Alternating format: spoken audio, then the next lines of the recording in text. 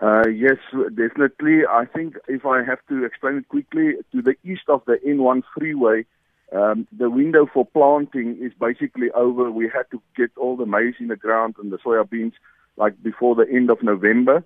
And there wasn't sufficient rain, so we haven't done all the plantings that we intended to as farmers. Towards the west of the country, the Northwest Free State and the Northwest Province, where we produce most of our white maize, we can still plant until Christmas.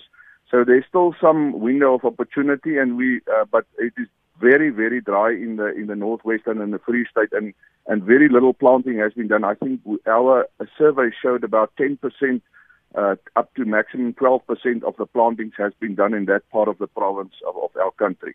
So yes, it seems at the moment like the scenarios are that even the best scenarios at the moment indicate that we're going to keep on importing food for our country, and it is going to be big numbers, I believe. And with this news this morning that you've just dealt with, and the weakening of the rand will push the prices even further, because all the food prices will be based on the imported price that is, dollar based. So this is going to be a big negative for the consumers to come. So given these extreme heat conditions, which countries are we likely to look to for these imports? Yeah, I think we import a lot of maize from Argentina and also from some of the Black Sea countries like the Ukraine, and obviously we will also look towards America.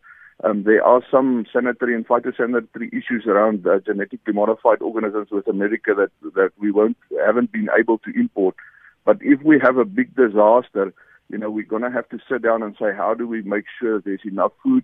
And we even looked at, countries like Zimbabwe. They're also in trouble. And Zambia the other day talked about export bans so that they can't help Zimbabwe.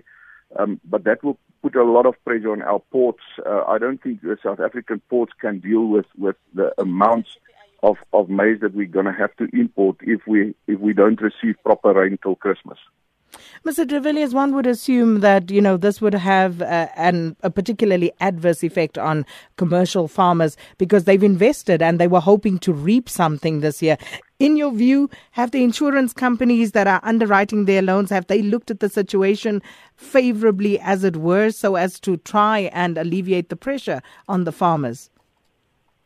Yeah, I think the farmers have the ability this year to plant a full crop if there was sufficient rain. The banks and the financial institutions help them. There's not a lot of crop insurance available. I think the risk and the climate change has made those companies, not really stepping forward, helping us a lot.